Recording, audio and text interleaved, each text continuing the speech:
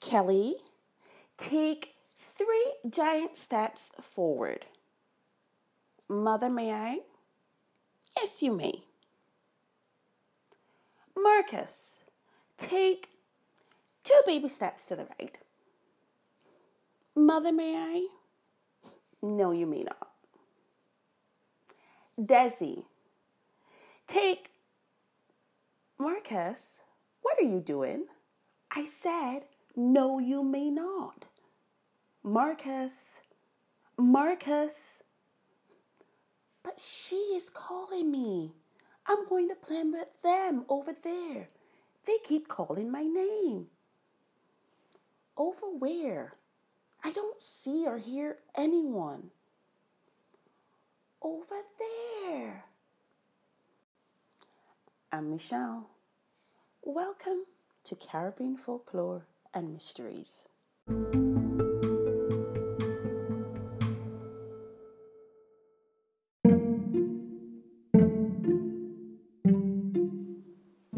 June, the year 1905.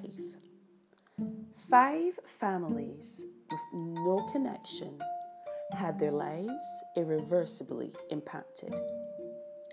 These 5 families collectively reflected every ethnic group, every social status on the island. On that fateful day, for reasons unique to each family, they were all gathered within less than a mile of each other.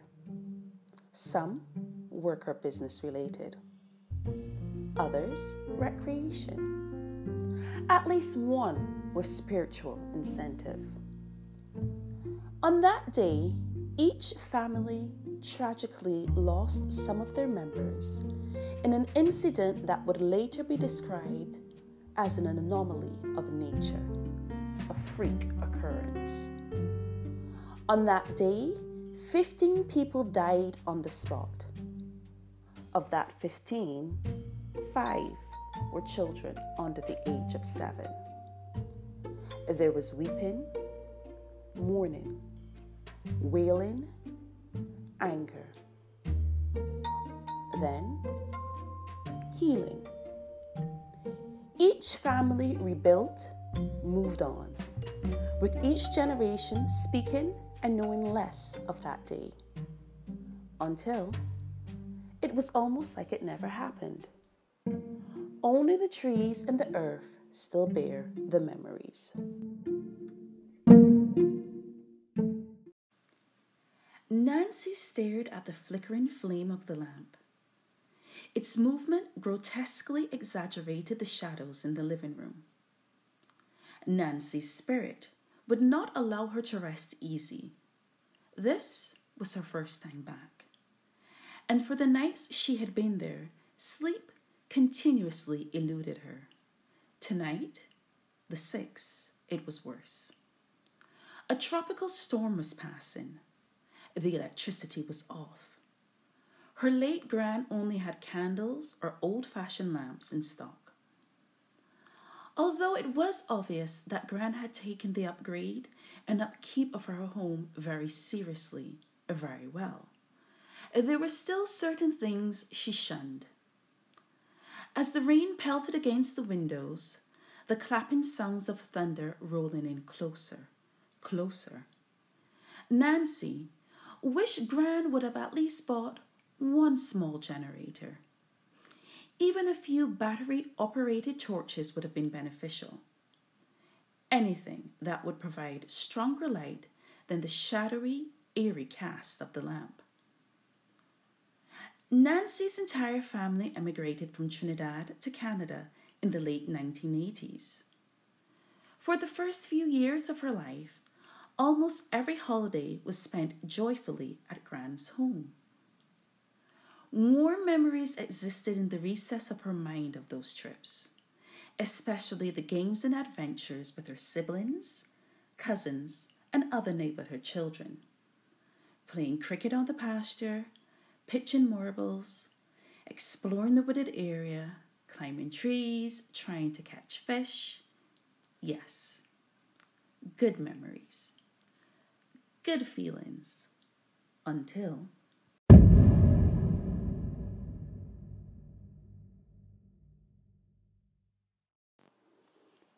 The storm passed. Damage was not as bad across the island as anticipated, and the village escaped almost unscathed. Nancy, along with her mother, spent the morning clearing the debris of tree limbs, leaves from around the property. Her brother and his family were due to arrive today. Gran's funeral would take place in 3 days. Following the cremation, some of her ashes were going to be ceremoniously placed across the property. Nancy then had a few weeks to help her mum finalize the estate before heading back to the cold northern Canadian climes. The funeral was very well attended. It was a spectacular Trini celebration of a life well lived, a life that resulted in many generations, supported family, never forgot her original community. Nan had made the initial move to Canada with her children and grands, but after 20 years, she had enough of the incessant winters, non-stop snowstorms. Against the wishes of her children, she moved back, living out her remaining chapters in the warmth, familiarity, comfort of the land of her birth. She was able to enjoy 10 years, reconnecting, inspiring, uplifting, and grieving her legacy. One of the pluses of being on island was the ability to physically reconnect with childhood friends. Nancy did this, arranging for former playmates Sapna, Rajiv, and Carol, along with their children, to join her visiting family at Gran's home for a line, allowing the younger generations to meet, get to know each other, with plans to show them how they, the older generation, entertained themselves in their youth. The house was a hive of activity. Classic Trini line. The children loved the atmosphere. Nancy's nieces and nephews surprisingly really enjoyed island life, loved learning to play cricket, were amused with kite making. Who knew a plastic bag along with dried coconut leaves could produce hours of kite flying? The reunited friends, along with a crew of children, headed to the nearby wooded area.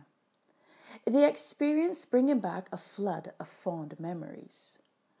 Marcus, Nancy's nephew, even managed to capture a few fish from the rock pools. On their way back, Nancy paused, shouting, "Marcus! Marcus! Keep up with us, please. Stop moving so slow." "I don't want the water or fish to fall out, Auntie. I can't go fast." Sapna quickly admonished Nancy. "Why are you calling his name out loud? Don't you remember you shouldn't do that?" Exiting back into the open, Nancy laughed off Sapna's reprimand. How else was I supposed to call Marcus without saying his name? "Nancy, you remember when we were little? Miss Lewis' granddaughter went missing in these same woods?" "Yes." "Who could forget that? It was nothing but bacchanal with the crying, wailing, everybody searching. Gran wouldn't let us go further than the backyard after it happened. Then, not long after, we all packed up, left the island for good." Whatever came from that, though? Sapna started to respond when her youngest ran up, complaining of feeling ill, and then spectacularly threw up.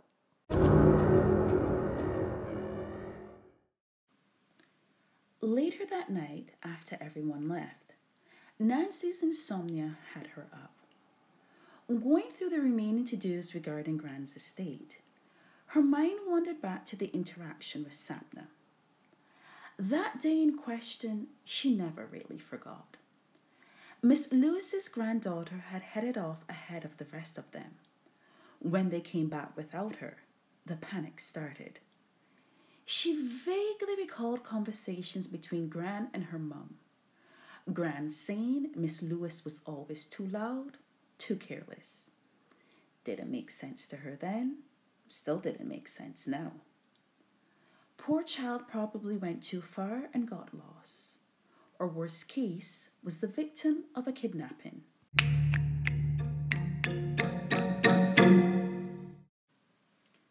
Carol, feeling way too tired to make the drive back home, had slept over with her children. The plan was they would have breakfast and then head off together. Nancy had to visit the bank. Carol, her children, along with Nancy's niece and nephew, would do something fun. After breakfast, Marcus asked if they could explore for a little bit before they left. Agreeing because Carol's eldest seemed quite responsible, Nancy felt confident that she and Carol could stay back, clean up, and then get them back in and off to sort out all they needed to that day. An hour later, the children came running in. Marcus won't come back. He went looking for more fish, and when we told him it's time to go, he said, "We can't make him. And he's going to stay and play with the other children that know his name." What other children? We don't know them, but Marcus said they kept calling his name. What do they look like? Like a gang of 5 hooligans, Dana, Marcus's little sister, piped up. They had on hats, and some just wore pants, but no shirts. Nancy never made it to the bank. 48 hours later, they still couldn't find Marcus. The whole family was there. The police were involved. The search thus far was unsuccessful. Guilt weighed heavy on Nancy. Small, childlike footprints were found near the spring. They didn't lead to any additional clues. They did not lead to Marcus.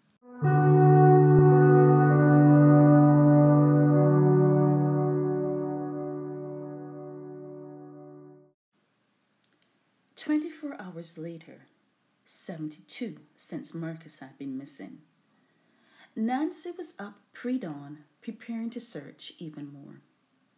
Sitting, waiting, increased her anxiety. She was the only one inside, and as she washed her face, she could have sworn she heard, "Nancy?" She turned around. No one was there. Pulling her hair up into a bun, it came through again. Nancy? Knowing the stress of the situation and lack of sleep were probably manifesting, she headed out the door. As she locked it, she heard, "A Nancy." Only one person ever called her a Nancy. She cremated that person over a week ago. Turning around, she saw a cloud-like mist form above the mango tree in the front yard. Then, as if it sensed it had Nancy's attention, it started floating towards the direction of the trees where Marcus was last seen. Nancy, experiencing an out-of-body sensation, automatically followed the path of the cloud. Meanwhile, in the midst of those trees, little Marcus looked at his new group of friends and said, "I want to go back home now. I think my auntie may get worried. I've been gone for a few hours." "Oh, no, stay. We'll help you get more fish." No, I think I should head back before I get into big trouble. Plus, my fish need to be in a proper bowl." Marcus stood up. Looking at the broad-brimmed hats of his 5 new friends, he said, "I'm going back to my family." His new friends collected themselves across his path. Peering from under their hats, they said, "We're your family now."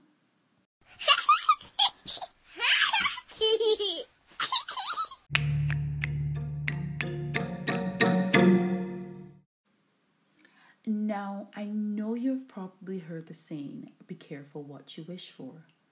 But what about be careful who you answer? The Duwen are prominent within Trinidadian folklore and said to be the souls or spirits of children who died before being baptized or christened. Their most prominent feature are their backwards facing feet, heels to the front, knees facing backward. Short in stature, of childlike height, they are also known to wear large floppy hats to hide a disfigured face. From my research, I found it really difficult to just categorize this character as evil or bad, as their actions are quite diverse. Mainly known for their attempts to lead young children away into the forest or wooded areas, which was achieved by either mimicking the voice of their parents or parental figures to call the child's name, luring them away, which is why it is said you shouldn't call a child's name out loud whilst in the open or in areas where the Duwen are said to frequent. Also, they would build up a sense of trust with children by playing with them, and then use this as a decoy to get the child to follow them deeper and deeper into the woods or forests. And then there were times when the Duwen just directly targeted adults, knocking on homes, crying, pleading with those inside to become their parents. Duwen are also known to work with another folklore character, Papa Boy, acting as guardians of the forest, protecting animal and plant life from malicious hunters. Similar characters can be found in Belize, Venezuela, and other South American territories, where it goes by the name of Tata Duende. And let me pause here for a moment and just say, if I have pronounced any of the preceding incorrectly, my apologies. Leave me a message letting me know the correct pronunciation. Now, origins of the Duwen may have roots in Ghanaian folklore, specifically the Moatia or Moatia, again, I'm not certain of the correct pronunciation, which is a mischievous forest-dwelling, fairy-like character, short in stature, with backward-pointing feet. Moatia feature prominently in Anansi stories. Now, have you ever heard someone call your name and no one was there? Or those present never uttered a word? I have. And apparently when this happens, the sage old advice is, don't answer. Why you ask? Well, apparently it may be a duppy or duppies at play up to mischief trying to take your voice away. For the record, each and every time I had this happen to me, I always answered and my voice is still here. However, what it is most likely to be is that this is a voice from the spirit realm of a loved one, perhaps seeking to connect or contact, offering support or help through a difficult time, or it's just a means, a way for them to let the living know that they're okay, almost like giving reassurance as they cross or move between worlds.